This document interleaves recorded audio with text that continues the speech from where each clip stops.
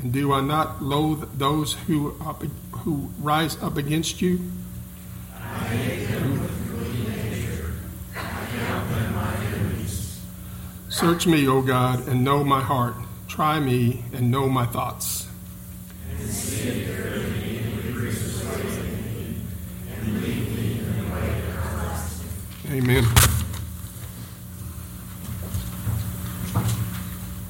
This is where we would usually, by tradition, do the Gloria Patri, but we're going to switch it up a little this week. I'm going to talk a little bit later on when I do the Synod report about psalmody. You all know it in background, but to some of you it'll be a new idea. But God actually wrote 150 songs and stuck them in the Bible. For a long time, especially in the Reformed and Presbyterian tradition, we kept singing the Psalms, but some groups exclusively the Psalms and no other songs. Then in the 1920s through the 1950s, that kind of faded out and more hymns were sung, to the point now where most churches sing only hymns and no psalms. So we went from exclusive psalmody to exclusive hymnody, which is a little weird. So, especially in this denomination, there's this push to remember the old ways, because things are not less valuable or less pure or less pristine simply by being ancient. So one of them that we've sung at this church before that we'll sing again today is Psalm 23, the 23rd Psalm. If you have one of the ARP Psalters, this is a book that outlines ways to sing all 150 Psalms. But it's also in our regular hymnal. It's number 38. Now, every one of the great hymns that you love from the faith, the vast majority of them, all of those melodies are ancient melodies that are from the old Psalters. Most of them were written in the 15 and 1600s. This one particularly, who's this by? This is the Cramond. Now, Cramond is an ancient Celtic word. Everybody that has a background in England, Ireland, Scotland, or Wales, this word would mean an absolutely strong protector, like a guard over your soul. And so the song is much older than it being placed to this music, but it does have a place in the resonant background traditions of the church. Here's the thing. Can traditions be an impediment to a person's relationship with God? Absolutely. Can traditions also help to carry things that are very important and protect them through time for the church? They absolutely can do that too. Well, one of the things that has carried true and proper doctrine through the history of the church has been our songs, our songbooks, our hymnals, and the psalters. So this song we're about to sing is an ancient song. It's probably about 1,000 years old. It used to be a hill song that they would sing in the countryside as they were taking care of their flocks and their fields. But it's been preserved as a song dedicated to the Lord in this. The 23rd Psalm says this, a psalm of David. The Lord is my shepherd, I shall not want. He makes me lie down in green pastures. He leads me beside the still waters. He restores my soul. He leads me in the paths of righteousness for his name's sake. Even though I may walk through the valley of the shadow of death, I will fear no evil. For you are with me. Your rod and your staff, they comfort me. You prepare a table before me in the presence of my enemies. You anoint my head with oil. My cup overflows. Surely goodness and mercy shall follow me all the days of my life, and I shall dwell in the house of the Lord forever.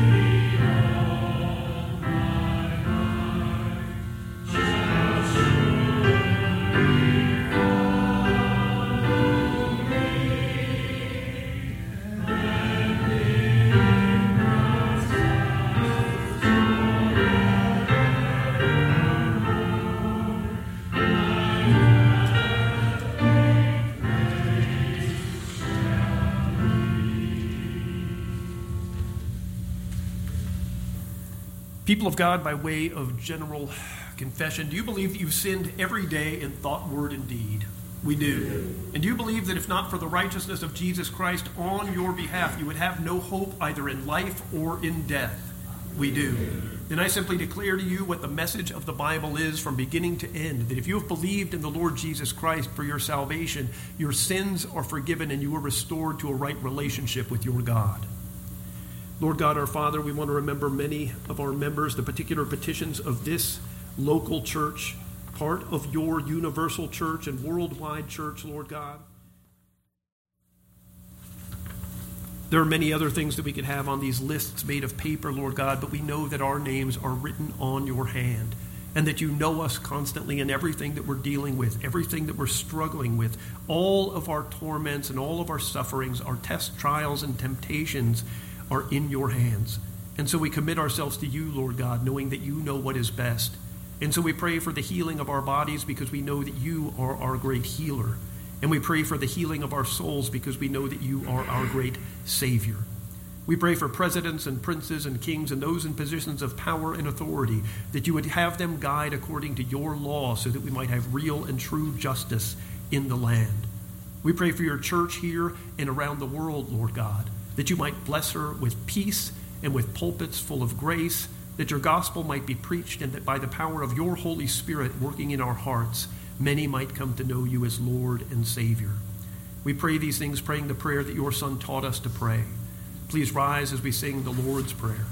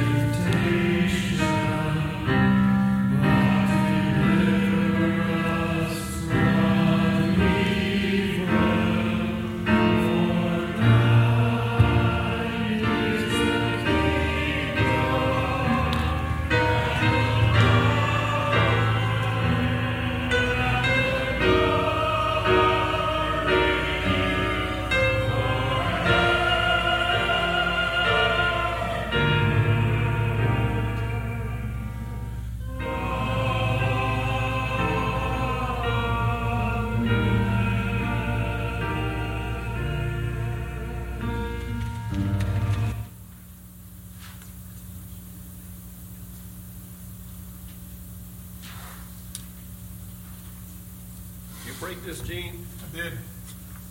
It's lunchtime.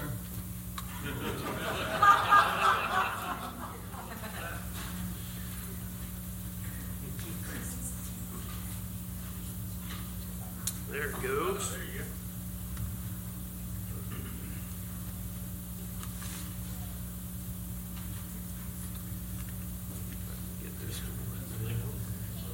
Hello.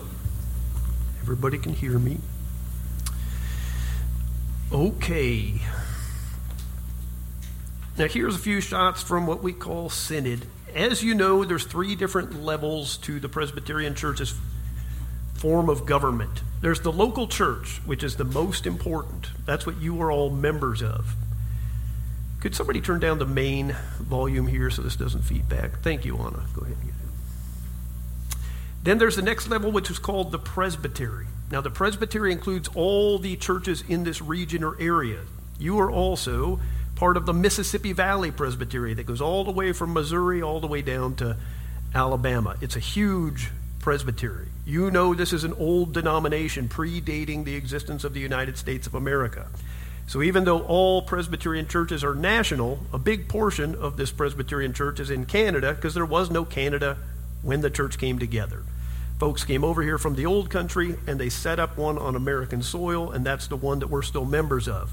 So as you know, the reason that we do things the way they did 500 years ago is that this denomination has not changed much, and that's the way we like it. With that, though, being a part of a presbytery that's huge, one of the changes that happened is up until now in history, this denomination has pretty much thought there's nothing of much value on the other side of the Mississippi River. So all the churches are to the east of us, and all the population density is in there, because that's the original colonies, that's where it all started. Pretty much, they think that we are the edge of the known world, right? And Lord knows nothing good ever came out of California, I'll tell you that.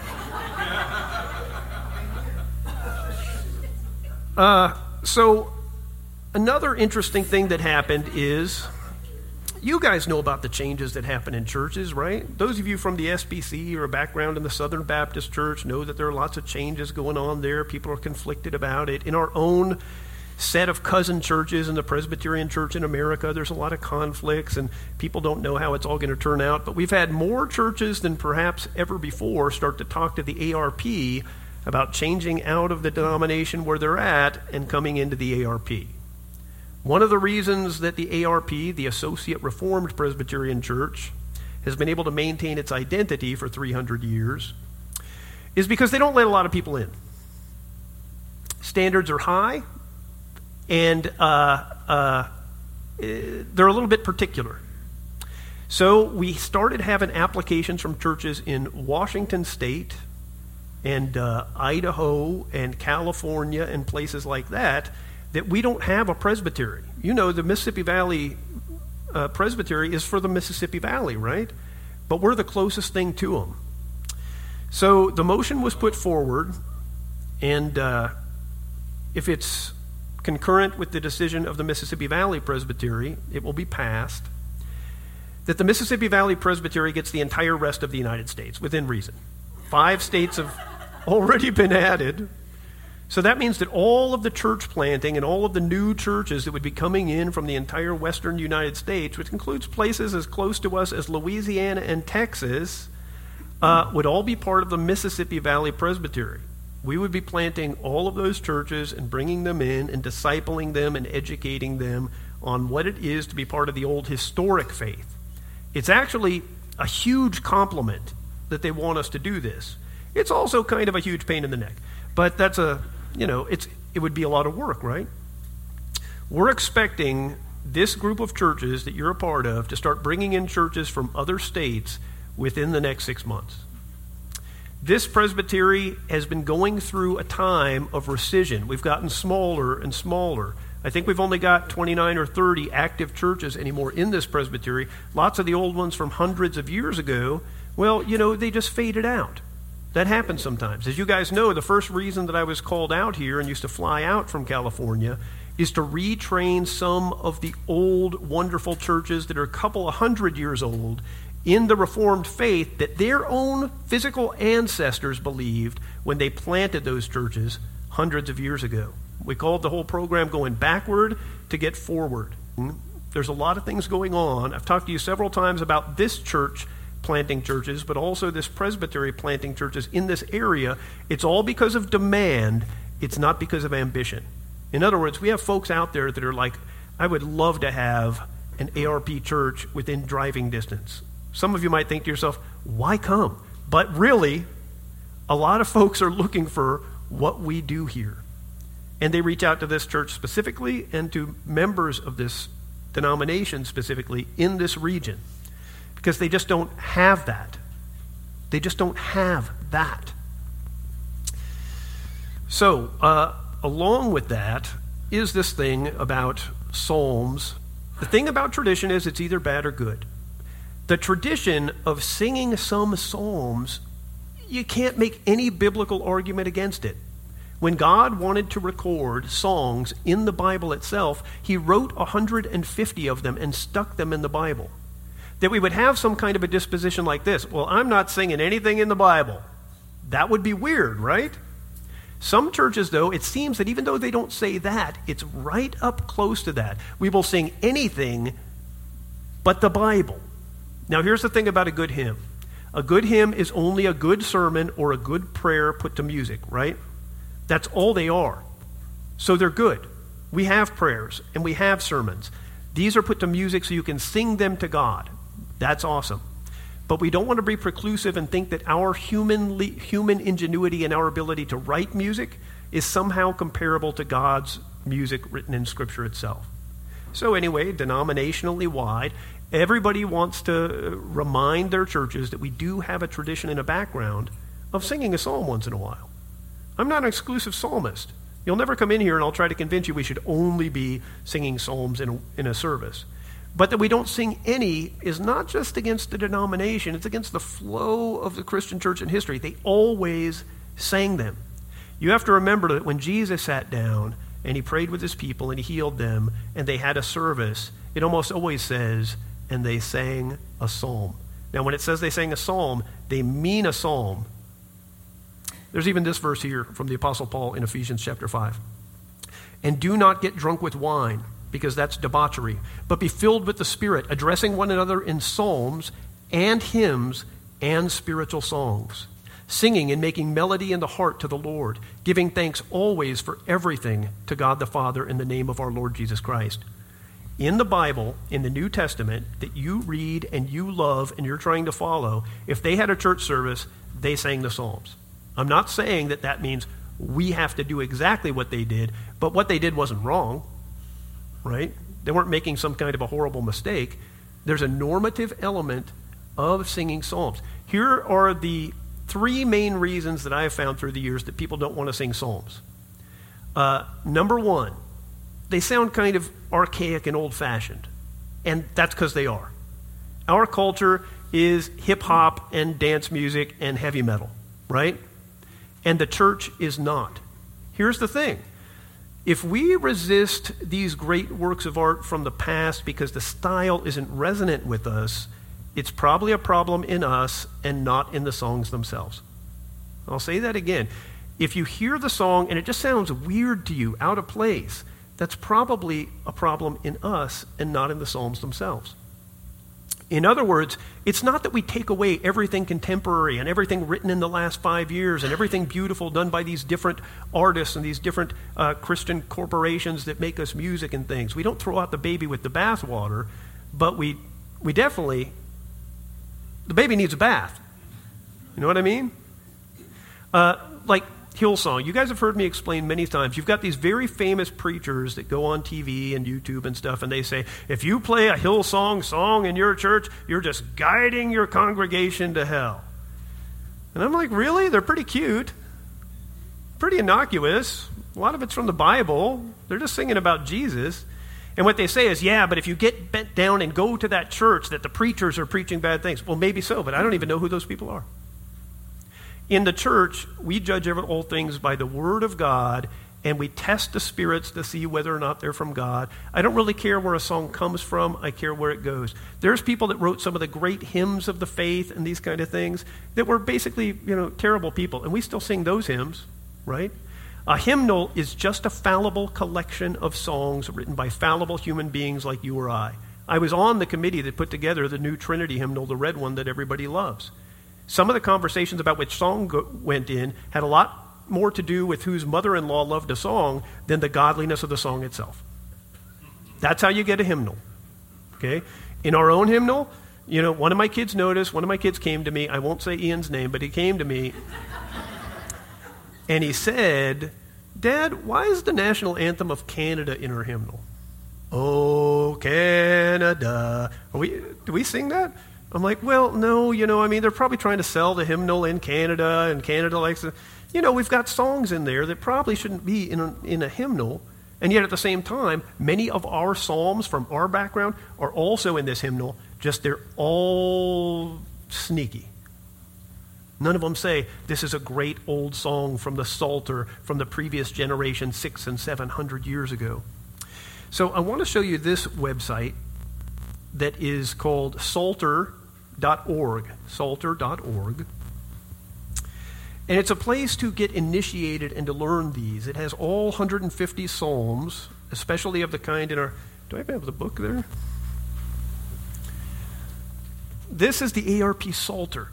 It's all the psalms put to music for singing. And before we think to ourselves, I'm not going to like any of these songs. These songs are going to be terrible and written by, old Scottish farmers with long beards and Birkenstocks. And it's not actually true. A lot of these things, how many of you have taken the time in your life to really listen to Bach, Brahms, Beethoven, Haydn, all of those guys? Well, a lot of those guys are the ones that wrote these melodies. Like here's Psalm 2. It's just the music.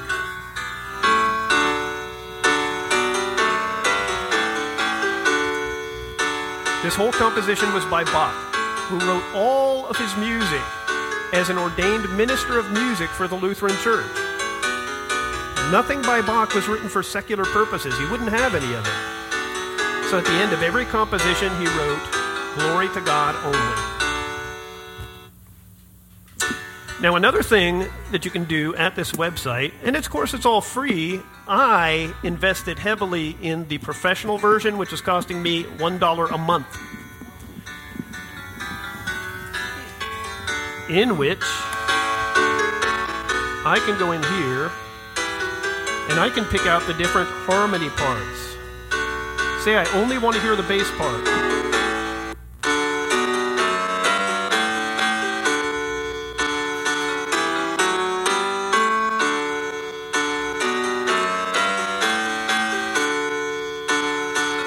What if I want to hear tenor?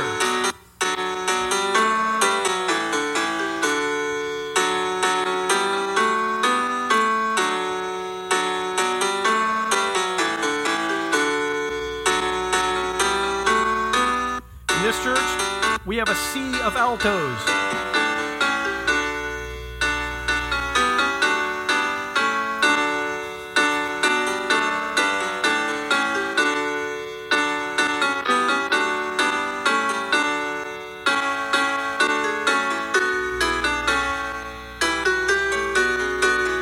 And then the soprano part. But here's why the soprano part is different. Every song you sing out of the hymnal that we think the melody, the way the song goes, we're all singing the soprano part. Here's a theory, but there's a lot of heft to this theory. Why do men not sing in church anymore? Now, as you know, you look around, we've got a lot of men at this church. There are a lot of churches out there that are 75, 80% women. To get men to sing, you have to give men something to sing, or at least not make it unbearably hard for them to sing. And a lot of the songs are written at a little high, up here, and they can't. So then they have to go down here and go the octave below and that type of thing.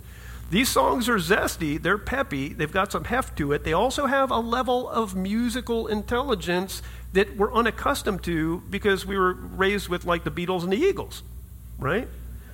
An assortment of birds and bugs, but these are a little harder, but the soprano part is what most of you guys are singing all the time.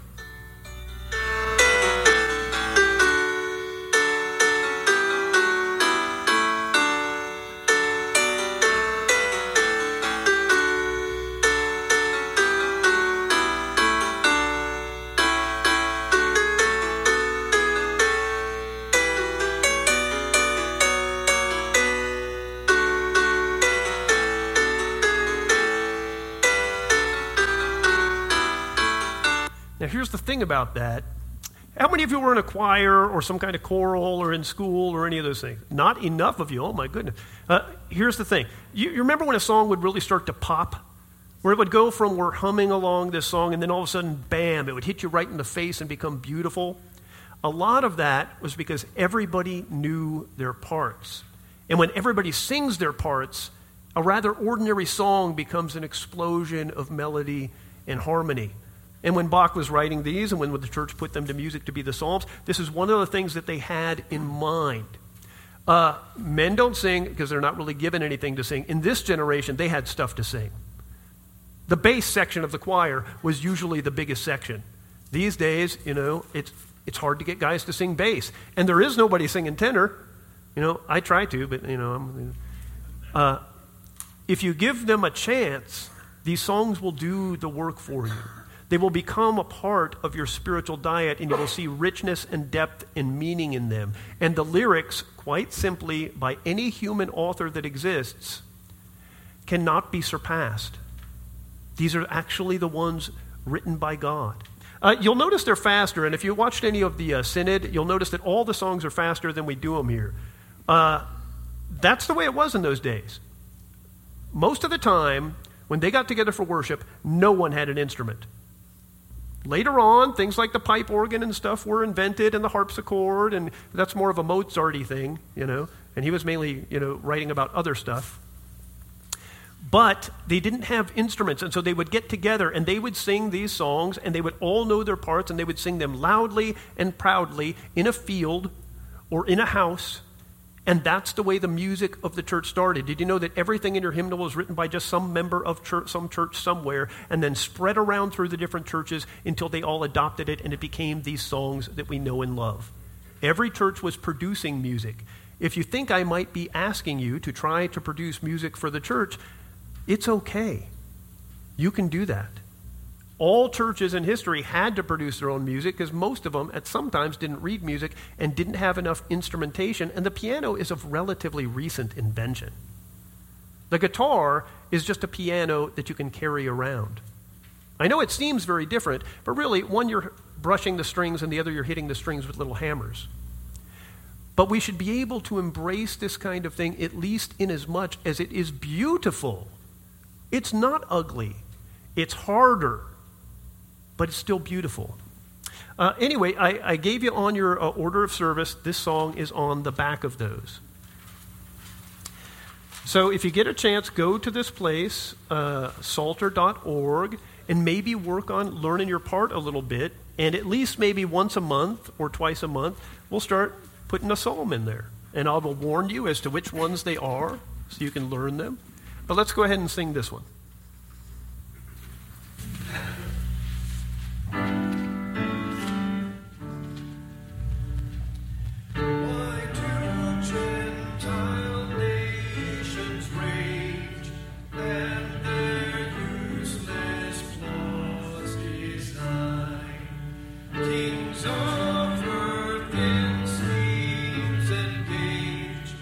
Rulers all beneath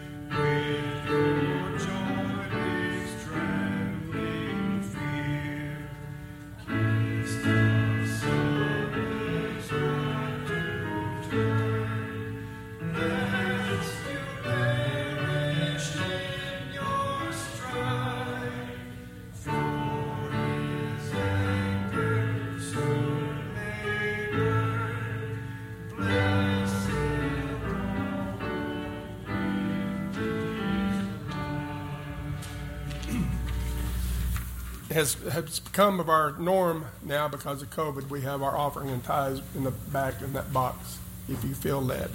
Let's pray. Dear Heavenly Father, we thank you for what you have given us, Father, and we ask that you bless the little bit that we give back, that you multiply it to your glory. In Jesus' name we pray. Amen. Please rise. Please rise.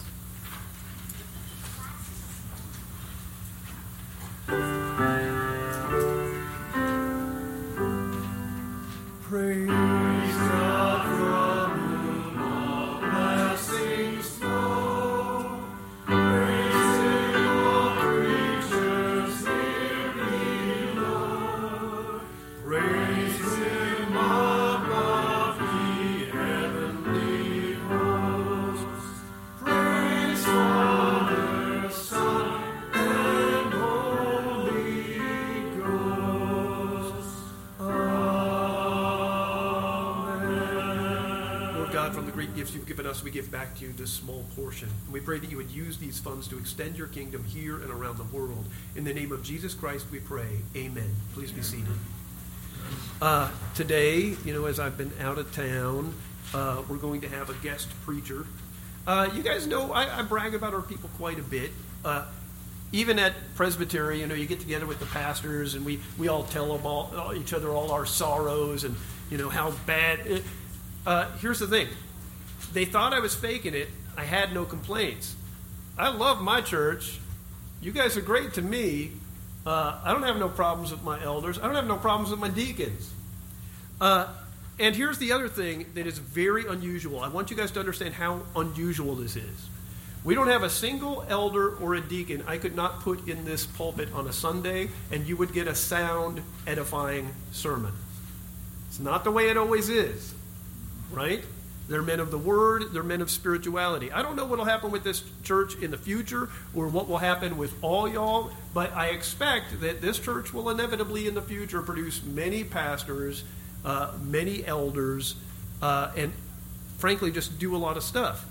Now today we're having Howie Mays is going to present the word to us today. As you know, Howie's a man to be respected. He's done a lot in life. He's just celebrating his 50th anniversary to Jan this year.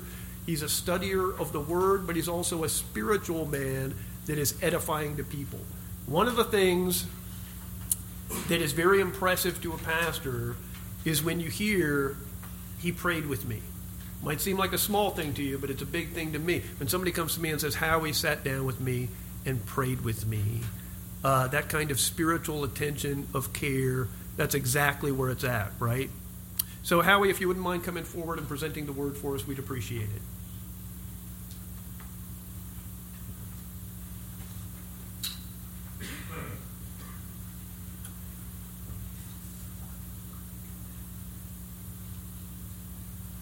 Thank you, Chris.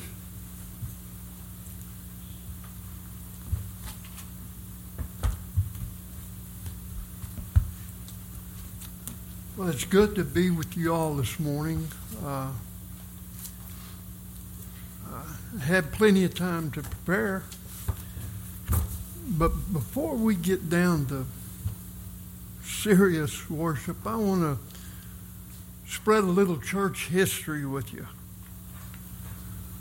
As you make up a presentation or something, you kind of got to time yourself, see how long it's going to take. You don't want it to take, you want it to be long enough to do some good, but you don't want it to be too long. And that got me thinking about a little bit of church history. Or maybe, before we get down to serious worship, about 10 or 12 years ago, we had a guest pastor come in, and the people that have been here a while know exactly who I'm talking about. But anyway, he got up here and started preaching, and he preached, and he preached, and he preached. And about 1:30, he started winding things down. Well, with us senior citizens, we sit 2 or 3 hours in one spot. Body parts start to get numb. And by 1:30, I had no feeling from the waist down. But when we all had to stand up and stand up for the closing hymn, you ought to heard the groans and the moans of the older people.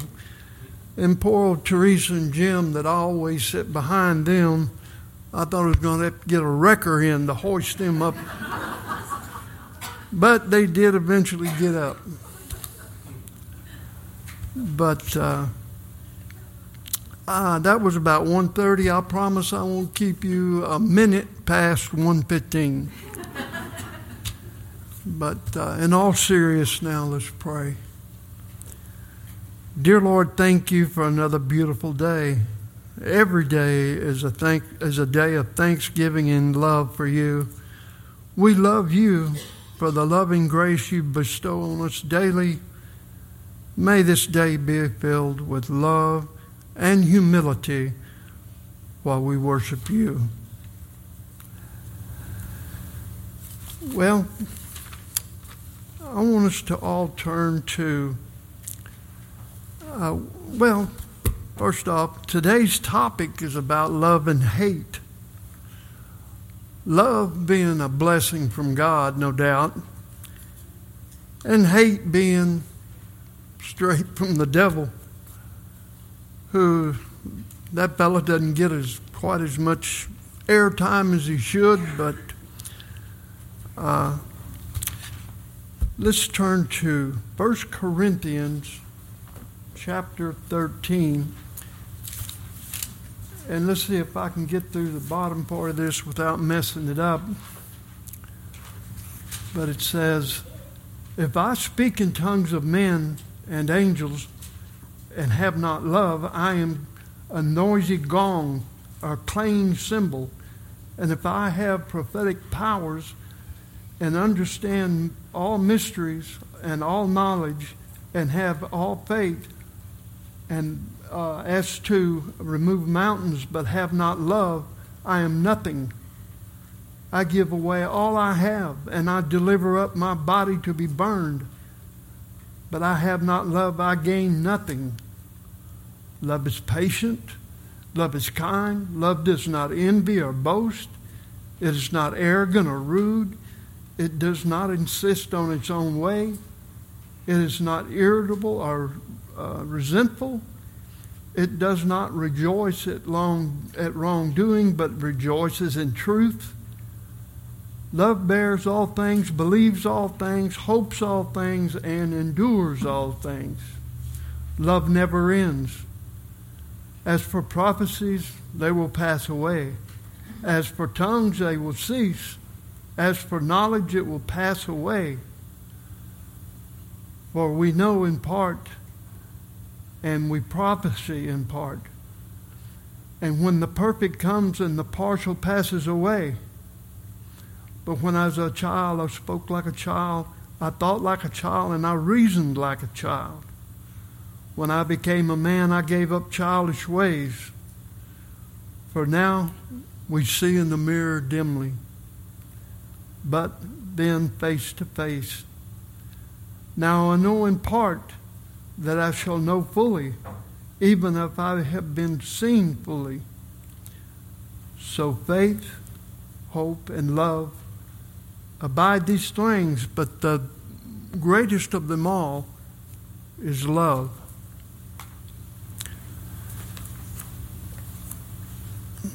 Now, the Apostle Paul didn't give us a definition of love, but he stressed the importance of love. We all know that love for our spouses is different than love for our families. We don't love our kids the same way we love our friends. But love has so many different meanings. It means so many different things to so many people. But if you look closely at chapter 13, the first 3 verses were pretty awesome. They told it like it was. And that is full of meaning to me. But the first 3 verses are kind of like a warning that, like, without the motivation of love, all good deeds, including service for the Lord, will profit nothing in God's eyes. A loving spirit is more important than words, generosity, or knowledge. You know, on Valentine's Day, the whole world, I think it's worldwide now, that we really go all out to celebrate romantic love. And there are flowers and candy and big red hearts. But there are also quiet strolls in the moonlight, soft I love yous, and some of them are heartfelt and some of them may not be. But what we need to focus on is the greatest love story of all times, which I've heard this all my life.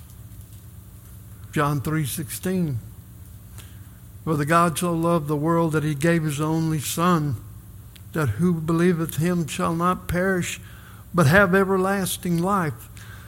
Can you imagine having so much love for someone that you give up your only child for the sake of others? But there's something a little bit more to this verse. The Son, Jesus,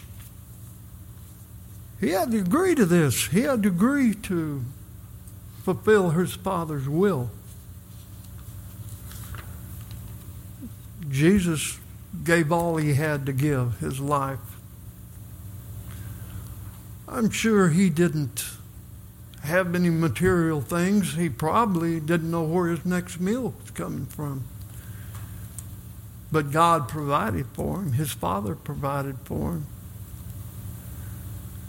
But while fake love, it's only concerned about wants and needs, while real love gives up everything for another person, even if it means giving their life. The ultimate gift, the ultimate love, is when someone gives their life for someone else. And Jesus gave all he had, his life. Romans 12, verse 9 says, let love be genuine, abhor what is evil, and hold fast to what is good. We have to let all we do be done in love. We have to unburden ourselves with thoughts of hate. Through loving God, we can all be free. Now, Matthew 5, verse 43 through 48. Praying for someone who persecutes you has got to be one of the hardest things that a Christian can do. Let's read, go to Matthew 5,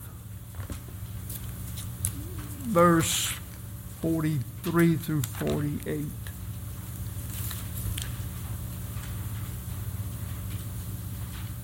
It says, you have heard it said, you shall love your neighbor and hate your enemy. But I say, you love your enemies and pray for those who persecute you, which is a good one. That is hard to do. So that you may be the sons of your Father in heaven. For he makes the sun rise on the evil and the good. He sends rain to the just and unjust. For you love who loves you, what reward do you have? Do not even the tax collectors do the same? And you greet only your brothers. What more are you doing than others? Do not even the Gentiles do the same? You therefore must be perfect, as your Father is perfect.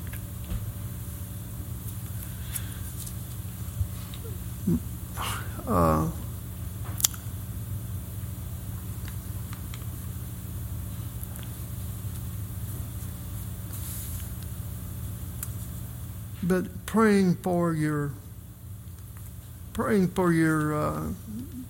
enemies is hard. But let's go back to self-love. I want to talk about self-love.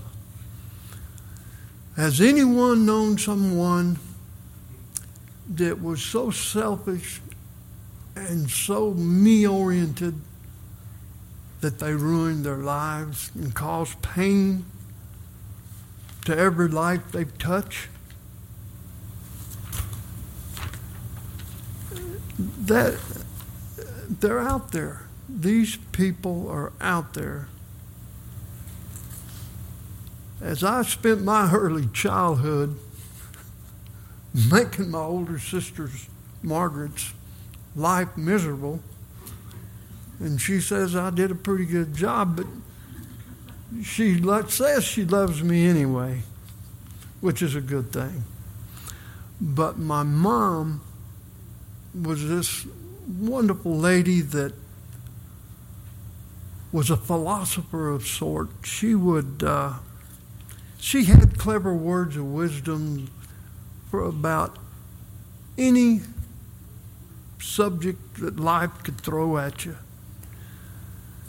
And she would say, you can't really be happy.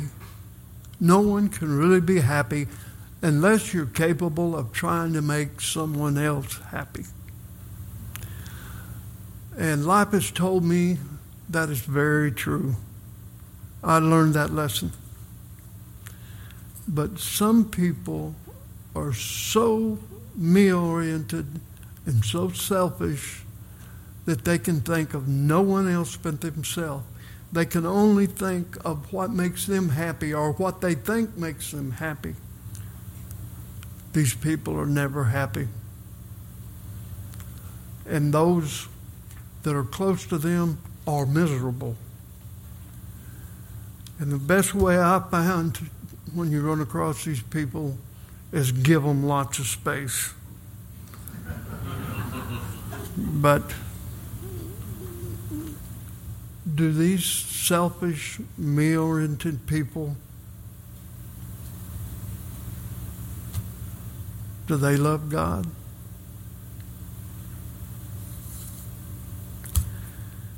We know that some people are just easier to love than others. It's a fact. Some people have, like they have a big sign around their neck, love me or hug me. Well, those people are easy to love, but we got to love the people that don't have this sign around their neck also.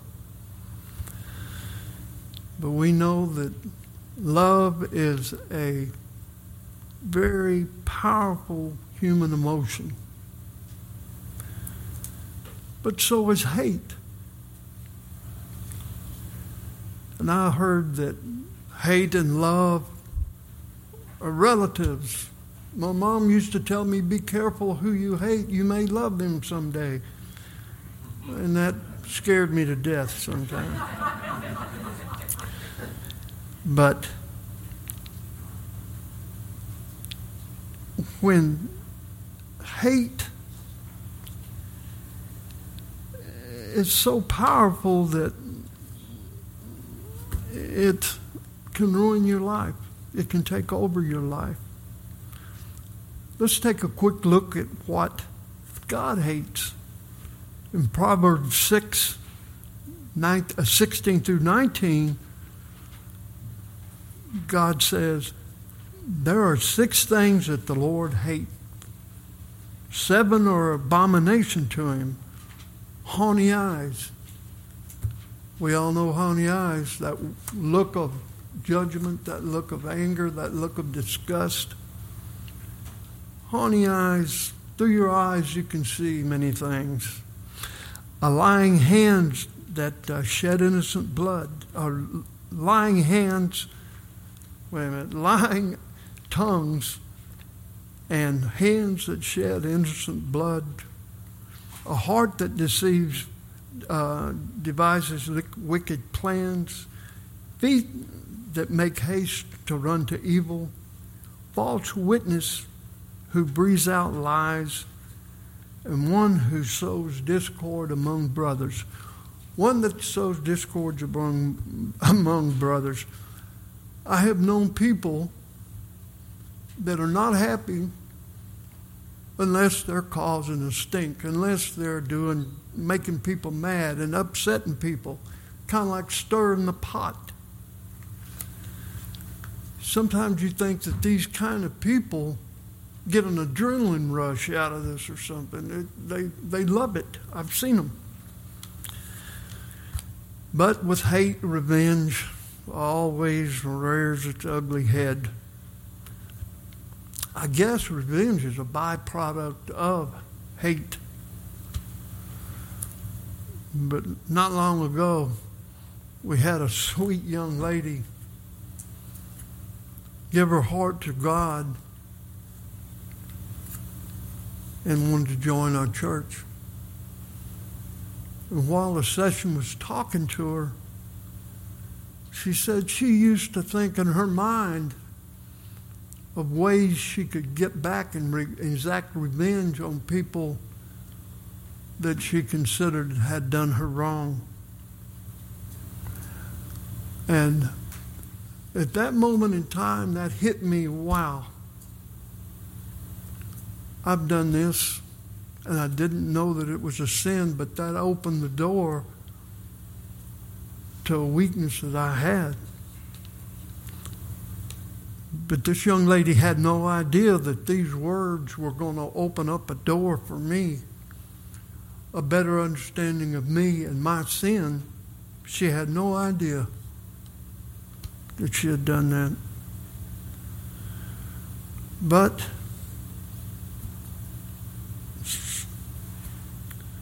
and also, week before last, Pastor Chris kind of hit on the subject of revenge. He was talking about when God exacts his revenge on others that obviously were wrongdoers, like some of our politicians in Washington, D.C., every once in a while, it seems like the Lord will exact his punishment on them. But when we think this, we have no right to feel joy from this. Well, Pastor Chris was talking about me. And I knew he was talking about me. I'd done it many times. And when he does that, you kind of slink down in your seat. Then you look up, and man, the dude's looking straight at you. He's talking to me. Now, I've heard other people say this. I'm not the only one this happened to. It's happened to other people. But Pastor Chris is pretty good at that. But we all know that vengeance is mine, says the Lord. And that means, to me, we have no right passing judgment or exacting revenge on anybody. That is reserved for the Lord. But that's a weakness I have. And I hate it when he does that. Just really, when a preacher preaches to your weaknesses and he looks straight at you, that's tough. But why should we feel joy from anyone's misfortune or anyone's or evil doings or things that happen to them? We shouldn't do that. But in closing, wow, it's not 1:15 yet, I know that.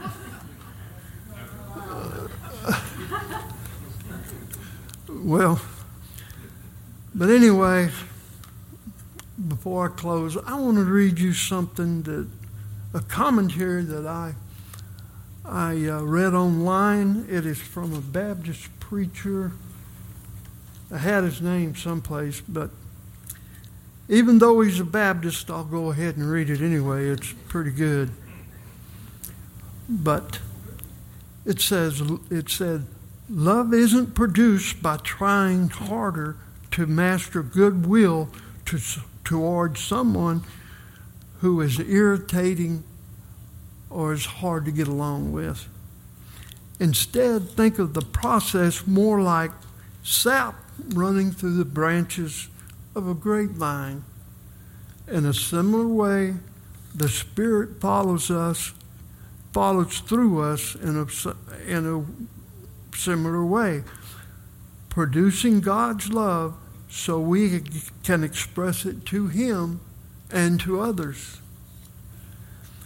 Whenever we demonstrate kindness, patience, or gentleness, it's not God's doing, or it is God's doing, not ours.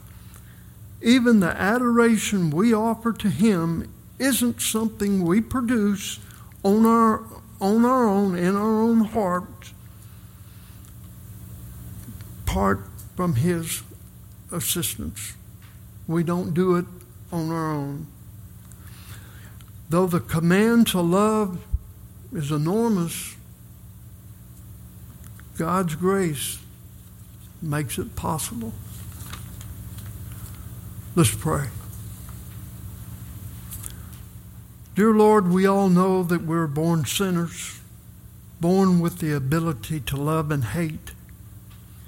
We pray that love will become a blessing that directs our life, and we pray that our love for you will spread throughout eternity. Amen. Please rise as we sing number 516. Thank you, Howard. Thank you.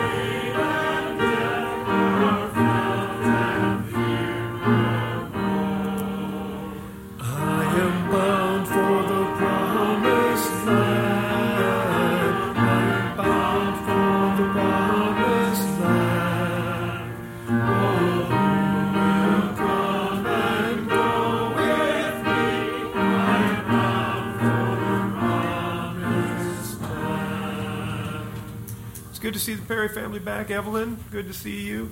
We haven't seen them for a while. There's also Peggy Ford and Don Ford. For those of you newer folks that haven't met them, sometimes there are physical things that have kept people out, especially during the COVID time. Please be careful of Peggy because she has some pretty serious illnesses. You've heard us pray for her so much that I wanted to point her out so you know who she is. This is Peggy and Don Ford over here, and Evelyn is in the back. Okay, we are going to have a choir practice today at 5:30. I might be here alone, so it'll be a choir of one if you all don't show up. Anything else? All right, I'm going to pray for you, and then I'm going to do the blessing. Lord, our God and Father, we just pray for your church. We pray for Graceview, Lord God. I believe that we are small, but we are mighty. You do great things through this church, Lord God, and it's a testimony to your strength and your power. You often choose to do powerful things through small devices that it may be known that you are the Lord. We pray, Lord God, for everyone here that as they depart from this building, you would pour out your Spirit on them and bless them. Strengthen them, Lord God, and give them the words to say and the Spirit to seek out things to be edifying for you. Give them great knowledge and skill and safety as they go from here. And we thank you for this in Jesus' name. May the Lord our God bless you and keep you. May his face shine upon you and give you peace. Amen.